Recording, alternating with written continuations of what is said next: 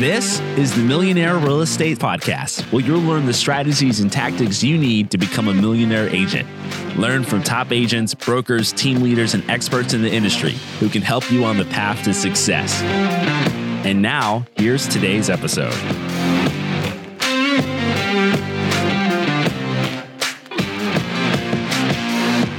Give us a little bit of introduction to your team and kind of what you've been doing.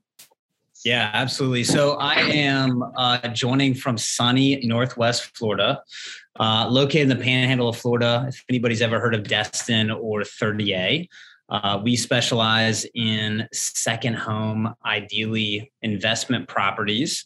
I work at the Spears Group, which I founded in 2017. I operate a team of about 7 agents. And we did $430 million in closed sales volume last year. Very fortunate to have been born and raised in the Panhandle of Florida. We get to work with incredible developers and mostly single family homes is what we're trading. And I'm excited to join you guys today. I looked a little bit about your company in general, and it looks like Virginia Beach is a primary market of yours. Tell me a little bit about Canzel. I wanted to hear just a little brief about you as well. Yeah, so we are in 18 states now. We started in Virginia Beach, and we're now in 18 states across the country. And we are very similar to EXP in the fact that we do revenue share and we give people ownership stock, but we feel like there's 3 things that kind of set us apart. And one of them is we've got local leaders in each area, and we also have local brokers. I know that, EXP's kind of has one broker for the entire state, and we kind of really like the fact that we have local brokers in every area.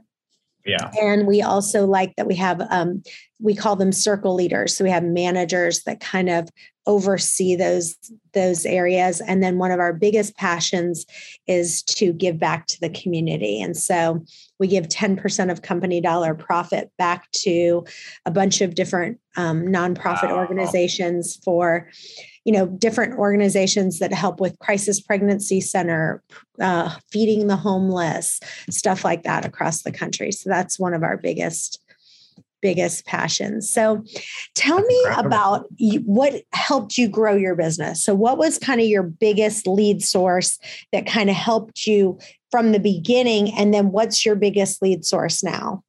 Yeah. So just to give you a little bit of background on me, I got into real estate at the ripe age of 18. So fresh out of college, and I did go to college early. I was called Doogie Howser throughout my years in college, and coincidentally had no idea who that was.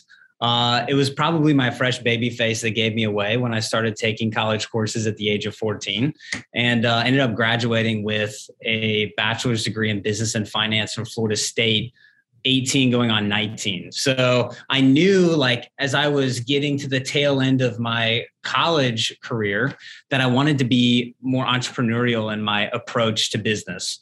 Studying finance, I remember sitting in economics class when Lehman Brothers collapsed. And it was such an eye-opening experience. And I know today that feels so foreign, thinking back to the Great Recession in 2008, 2009, and, subsequently forward. But it motivated me. And I remember having an accountant come into class, and they were talking about how starting salary for an accountant, if we wanted to leave and go up to Atlanta, was $30,000. And I had just gotten my real estate license. I had joined a team, which was really instrumental to my growth, and was working doing broker price opinions at the time. And it was very interesting to kind of watch, how a salary-based employee came in and talked about their job. It just didn't get me excited. There was nothing about it that, sitting at a desk working for somebody else for $30,000 a year was the opposite of why I decided to spend the last 4 years of my life getting a college education. I wanted to look for greater opportunity. And so getting into the business, we every day create our own opportunities. And I learned at a very early age to prospect, to be very proactive about how I approach my business. And I'd say even to this day, that's one of my greatest attributes and tools is to prospect with a purpose, showing up, bringing value, and being able to leverage deals, not only that I'm doing, but also my team around me. And you guys have incredible offices all over the country. It's amazing to be able to say, hey, my team members here did this, and just talking about your circle groups in general and circle leaders, you're able to leverage each other and compound that success. And so at Spears Group, which I started about 5 years into my 13-year career, we really were founded upon the opportunity to collaborate with one another as well as share each other's success. And so even like the way that you guys share how transparent you are in your giving is unbelievable. And side note, my grandmother spent 20 years of her life volunteering at Crisis Pregnancy Center. It was one of her greatest legacy investments, as she would call it. And she ended up passing away last year. So when you told me about that earlier, I kind of got goosebumps. So kudos to you guys for investing in your communities. Wow, that's awesome. So one of the things I heard you say is that you really prospecting is what kind of grew you. And I would say one of the biggest things that I hear agents say all the time is they're like, I just hate prospecting. They're like, I can't stand doing it. I can't create a routine. Yeah. So I want you to really dive in on this because, even if you ask me, I don't love prospecting. It's not really my thing, but I think there's ways that you can do it where it doesn't, quote, feel like prospecting. So talk to me about really like, okay, did you do time blocking where you said, look, I'm not setting any appointments between 9 and 11 a.m. or whatever it is. And then this is exactly what I said on the phone. And I'd love if you would maybe take Wayne Lewis, who's on the call, and pretend like Wayne is a prospect and really role play with him. I love it. Hey, Wayne. Wayne, unmute. You're muted. Hey, Wayne, you got called out in front of everyone. I love that. You must be real good on the phone. That's both times for me in high school. Nice. So what's interesting, so going back to the ways that I prospect, I can prospect in a multitude of ways, but we all have to start somewhere. So if I approach prospect like I'd approach fitness, if you haven't worked out in a while, are you going to wake up and run a marathon? Probably not. And if you did, it may kill you. So it's that slow incremental gain. And I think especially in our culture today and where our business is at, everybody wants everything now. A lot of folks will look at me and go, how did this young guy become so successful? His parents must have given it to him, or, it just seems like it happened too fast. And, they weren't there at the age of 18, working 15-hour days, doing 500 broker price opinions a week to kind of see that come together. And I'd say the same thing with your prospecting efforts. With prospecting, it's being comfortable picking up the phone and making phone calls to warm leads. I never prospect cold leads typically, unless I have a purpose, meaning if I've got a buyer, and in our market, Gulffront property, which is waterfront property, is so rare. If I've got a buyer looking for a Gulffront home, I've got the most exciting value proposition for somebody that owns a Gulffront property, because my buyer is likely willing to pay a great price point. And if they're even thinking about selling, I'm going to call them providing some level of value, whether it's a market education or, it's a prospect for sale. It's an opportunity to connect. And so all prospecting is opportunities to connect and build relationships. Some of my best phone calls are phone calls where 95% of that call has nothing to do with real estate. I may be calling a past client, or I may be calling another agent. And then, that 5% kind of melts in. So with Wayne, we talk about doing maybe a cold call. I don't know, Wayne, if you typically cold call or what your prospecting looks like, but I'm glad to role play through something with you. Okay. Let's go with, what you're calling, you want me to be the agent? You want me to No. Do it where you're just, it's somebody, Wayne is someone that and you are trying to get him to either buy, sell, or give you a referral. Ooh, oh, I like it. Well, I usually prospect seller leads, right? So I'm typically calling and trying to get somebody to part with their property. And in today's market, it seems impossible, especially when our inventory has been down to 30 days or less, which in a market of $5+ billion is quite limited. So Wayne, are you comfortable being the seller, or would you like to be the agent? I like All to be the right. seller. All right, Wayne, what do you own?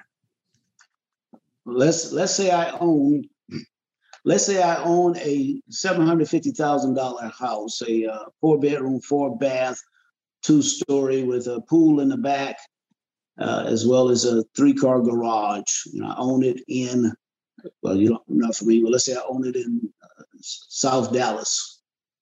I love it. Oh my gosh, I love South of Dallas. Whew, that's a hot market. All right, let's do this. Hey, Wayne, this is Jonathan Spears with Sotheby's Realty. I'm calling about your property that you own and real curious, what your intentions are with it. I've got a prospective buyer that has asked me to prospect your neighborhood. They are looking to buy cash, and I want to know if you'd be interested in selling. Jonathan, first of all, thanks for calling. But right now we are not ready to move. We've been here about maybe 10 years. We might have talked about it, but we're not sure we're ready to make that decision just yet. Yes, sir. No, I completely understand and I respect that. When you say you aren't ready, have you considered doing something in the past? Yes, we have. We have discussed it on a few occasions. Wayne, if you could wave a magic wand and have the perfect scenario for you and your family, what would that look like in terms of housing? Well, we'll probably move a little further away from the big city, maybe a little further south to a little rural area, a larger area, maybe a couple of acres of land, allow the dogs to run free, what have you. But, this still not rushing to make that move. Yeah, Wayne, no, I completely understand. Wayne, if you were to make that move, and let's just say somebody brought you a fair market offer, would the interest rates today be of consideration? If interest rates started going up, would that make you less likely to purchase, or does that matter? Not right now. With my menial knowledge of real estate, I believe we can sell our house probably in about 10 to 15 days. The market is very hot right now, so we're trying to make sure that we do get the best price. But if we decide to put it up there, but I don't think that'll be a problem with respect to interest rates. No. And Wayne, when you say if we decide to put it up there, have you considered listing it to the open market? Or if you were to sell, would it be ideal to pair a buyer with your property pre-market? Would that be of interest? Could you explain more what that means? Yes, absolutely. So at my real estate firm, we've got a coming soon program, and 1/3 of our transactions are done in-house. And so what that means for a seller is a fairly painless transaction in the sense that you don't have to deal with showing your property multiple times. We still bring a fair market value. We've got an opportunity to expose your property pre-market to build urgency if you ever decide to come to market. Is that something that you think would be ideal? Do you care if people traipse through your house or not? Oh, definitely. Yeah. I care if anybody. I know we've got a pandemic going on and we're certainly sensitive, but in today's market, it's nice to have somebody locked and loaded. And what kind of turnaround would you be talking about on a pre-market? Does the house have to sit there? No. So in a pre-market fashion, what we would do is reach out to our database in particular. So our firm is 18 strong all across the country. And we've got an ability to pair your property with somebody before we ever expose it to the MLS. And that allows us to have a one-shot showing with you. So we're only bringing one family into your home. We're not lining them up on the street and creating, feeding frenzy of sorts. And we make sure that we price the home in line with market and then some. That way you're not leaving anything on the table. But Wayne, from what I heard you say earlier is that your main motivation for selling would be a replacement. Would I have to find a replacement for you first before you consider something like that? In terms of finding something out in the country? Mm-hmm. Yeah, because if we bought that couple of acres, we'd probably build build before we move. So, it's still not in stone how it would go. But yeah, we probably have to find something for sure. And then one other question: will we have to take some kind of hit because we're doing this pre-market on our price there? Absolutely not. The best value for our house. So Wayne, one thing that's beautiful about being the seller is that you're going to control the process. Ideally, what I'd like to do is set a time where we could go through the market together and create a strategy. And as long as you remain objective, I think that you'd be very, very happy with the financial benefit that would bring. Sure. That sounds workable. Wow, that was great. Oh my gosh, I love that script. That was so great. I loved every minute of it. What I'd like to do, if it's okay with you, I might have that typed up for agents because those questions were amazing. Let me ask you, what do you think is causing why housing inventory is so low right now? And what are you doing for the mindset of agents so that they're kind of like, I think I've heard some agents that are like, well, there's no point because the inventory is so low, and kind of getting rid of that negative mindset. Yeah, no, of course. I think it's interesting, when inventory is low, our typical approach to the market, it doesn't work. So when we talk about cold calling or warm calling, like we were just role playing through, like in our market specifically, there's probably a population of 30 to 40,000 primary residents. We have 7,000 real estate agents. So it's a very high volume. 1 in 4, 1 in 3 have a real estate license. So folks are constantly being prospected. They're very aware of market value. And I think agents this ties back into our prospecting approach. Agents get tired of calling people and hearing no, no, no all the time. One thing that I would highly advise you guys do from a prospecting standpoint is prospect other agents. Prospect other agents in your market, prospect other agents within your firm, and make sure that you understand what inventory may or may not be coming to market, especially if agents know you as a collaborative source. They're going to seek you out for inventory, and you're going to be able to reciprocate and seek them out for inventory. So that in my opinion, one of my best opportunities for prospecting is to make sure that I stay in touch with market leaders that are operating in my market alongside me and understanding what they have going on and making sure that we've got that kind of open relationship. That goes back to being a great neighbor in real estate and, holding a high reputation. Others want to collaborate and work with you. So I would encourage you guys to start there. I mean, in my opinion, if you've got a buyer and you don't have the inventory and you want to try to get them in front of something, finding off market, I'm 9 times out of 10 more likely to do so by talking to other agents. I like that.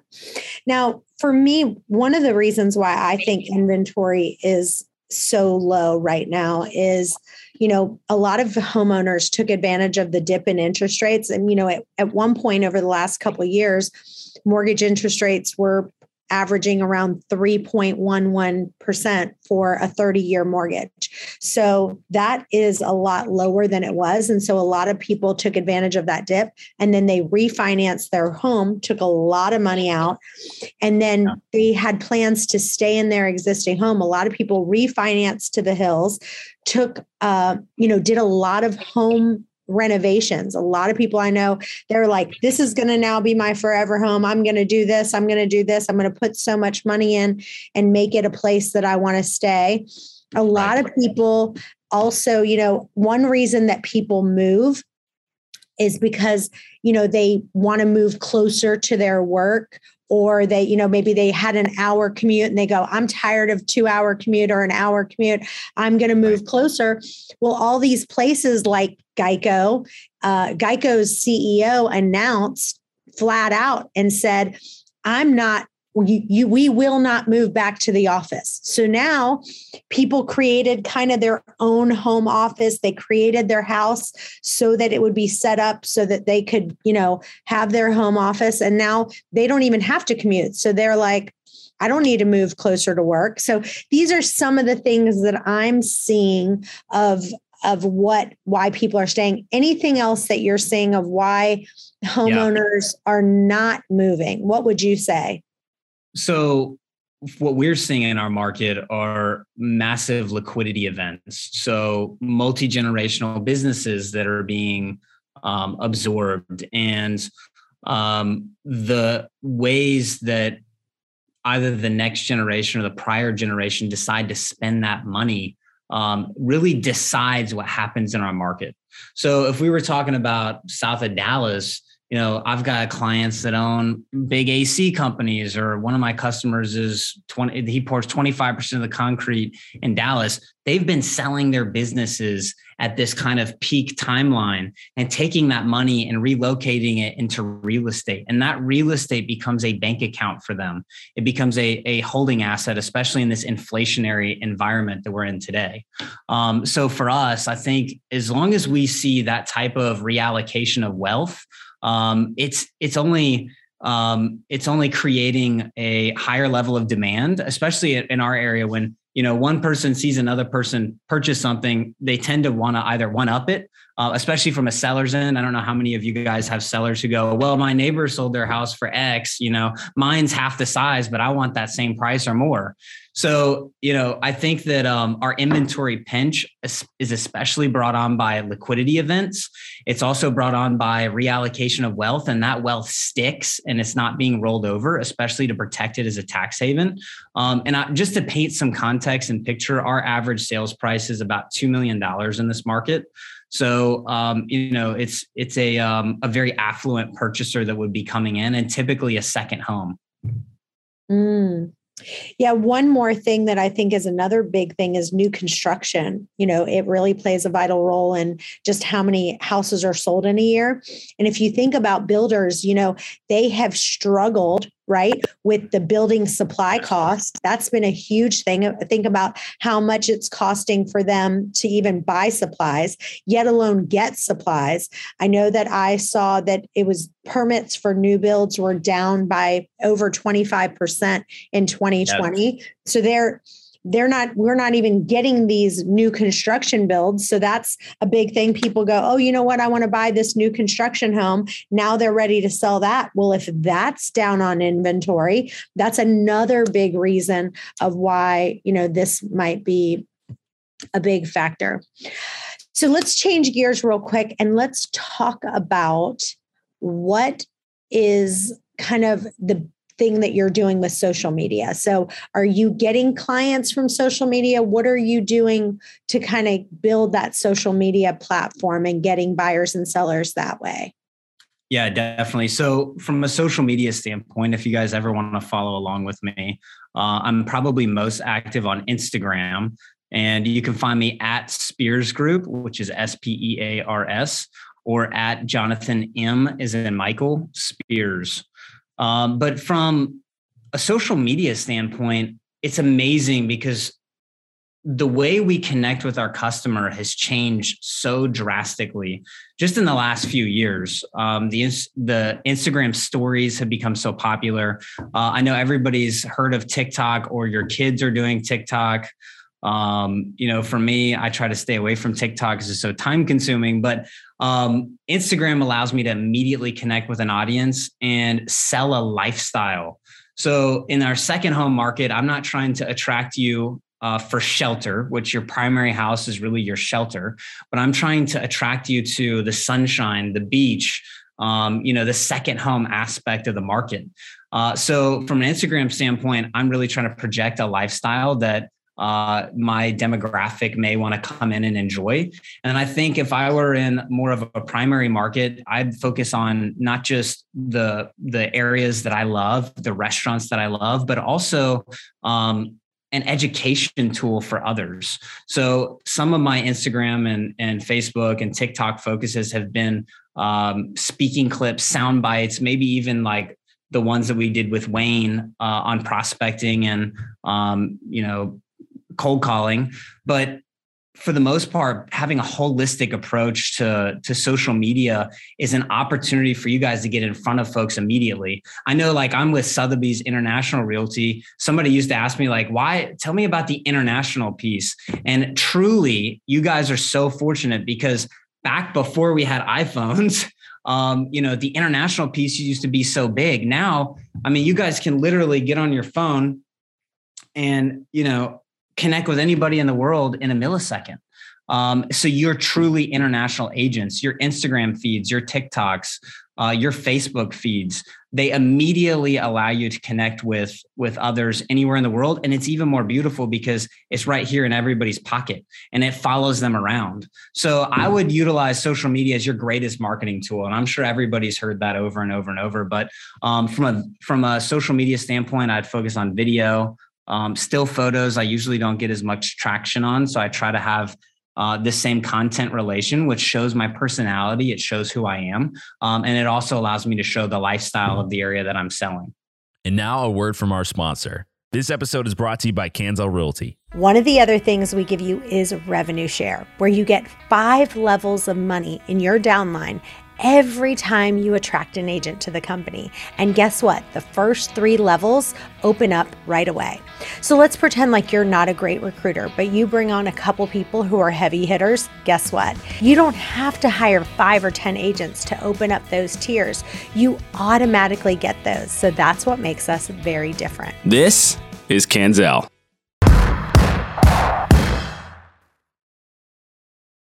So give me 3 tips. So do one for brand new agents. Let's say they don't have any listings. They're a new agent. What would be the exact Facebook post that they would do? And then let's talk about 3 posts that a seasoned agent would do that could give them business right now. Like give them exactly the script they would do. What's the picture they're going to do?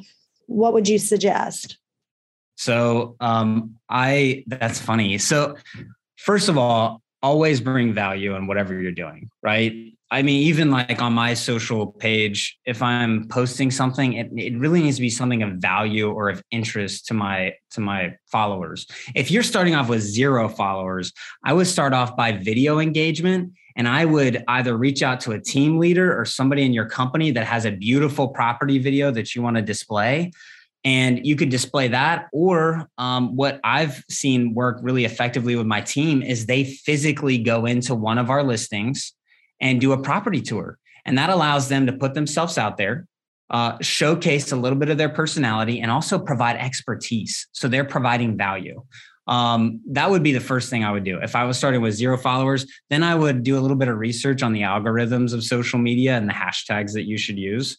So from a verbiage standpoint, I wouldn't just put beautiful house, love it, period. This is the address. This is the price. I would give less information if possible, because you want to become a gateway for your customer to receive information from. So your goal is to be objective and get folks to ask you questions, to interact with you. So from a posting standpoint, I would also try to hashtag certain areas, especially if you're in a great neighborhood that you think folks would follow, or if you're in a specific city that people pay attention to, or if the home has a beautiful feature like Wayne's house had a pool in the backyard. One thing that I love to look at, especially on Instagram, are big pools. Or luxurious pools, or something that kind of draws me in from an optical standpoint. So it's funny that you say that about TikTok. My son, I'm going to have him do a training for our company. He's 11 years old. And I sat down with him. We were snuggling in bed. And I said, Kyle, I need you to teach me TikTok. He literally, in 7 minutes, taught me everything I needed to know about TikTok. And he's an amazing trainer. I can't believe how good he is. So I'm going to have him on one of our calls to teach us what to do. Can you record that for me, please? Yes, I will. Because he's really good at it. It was amazing how I was like, oh, wow, this was easy. And we laughed and laughed.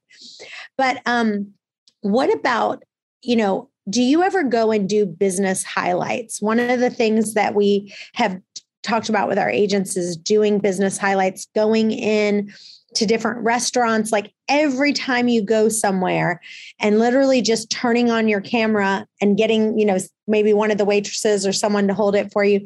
Do you ever do that? And can you talk about that at all? Yeah, absolutely. So in fact, we've partnered with certain restaurants in our area that we feel are not only iconic, but what we frequent. So, and that kind of goes back to selling a lifestyle. Whether you're in primary market or secondary market, Folks like to go out. They love to eat. And I think giving a story especially is going to be so powerful. So I know I didn't hit on this earlier in terms of like selling a property, but you always want to sell a story. And so when you go into a restaurant, maybe you sell a story of, their key lime pie, which in Florida is a staple. I actually did an article with the Wall Street Journal about our area, and what they printed versus what I said a lot of things, but what they ended up printing about was this lobster quesadilla from a local restaurant that is very popular in our area. And that's what became something very engaging for the audience that they were going after. So if you're going in to do that, a business highlight, I would really focus on one part of that business that you are personally passionate about and that you could convey. Maybe you love their coffee, like it's the best coffee in the world, and you want to talk about it, or maybe it's great service. It can be any level of detail that I think your prospective audience would engage with. I love that. So if you were a seasoned agent, which you are, but if someone on the call is listening, what are they going to do to get into the luxury market? I know that's one of the areas that you've really pushed through. And I know there's some agents here who really are dying to get into that luxury market. What are you doing what would you suggest if they're not in the luxury market now to get into that? Okay. So what's great about my career is that I did not start off selling $15 million houses. I started selling foreclosures. My very first sale was $92,000. And it was to a veteran home buyer, which I absolutely love serving. And, I considered all the challenges of those transactions to be incredible learning experiences. So when I started looking at how to break into the luxury market in my area, it was really focusing on where am I gravitating? A lot of folks will pull up their hot sheet every day. I always pull up my hot sheet and I filter top down. So I'm looking at the most expensive transactions to the least expensive. And I look at the whole list, which has been a lot shorter these days. But understanding what's happening in a luxury market will position you to be able to talk intelligently about it. So when you have those opportunities, or you put yourself into a position of opportunity to go after a luxury listing or to deal with a luxury home buyer, you're able to provide information that's ultimately value to them. One thing that I'll tell you about luxury sales that's most important, especially today when we're seeing a lot of off-market transactions, is understanding the story of why a transaction occurred. Why did somebody just sell the most expensive home in the market? Who was the buyer? Why did they decide to purchase that home? What made them part with that sum of money for that product? And I think we can become especially, jaded to the fact that others don't have all the information we do. In a day and age where Zillow and Realtor.com and all of these online sources can provide information, even the tax records, if somebody's willing to comb through them, you're in a unique position to tell a story about why that occurred in the market. And even when I go into listing appointments and I go through the data and I'm educating a seller, like I talk with Wayne about coming into my office and doing over a Zoom call, telling that story is always the most powerful grip, because they may be meeting with 5 other agents in that market, but those agents don't know the story of why things transacted. And that is value to them and their asset. I love that. This was absolutely amazing. And Jonathan, thank you so much. Thank you for listening. If you enjoyed this episode, please subscribe, leave a rating and a review so we can get this out to more agents. And tune in next week for another power-packed episode. This is the Millionaire Real Estate Podcast.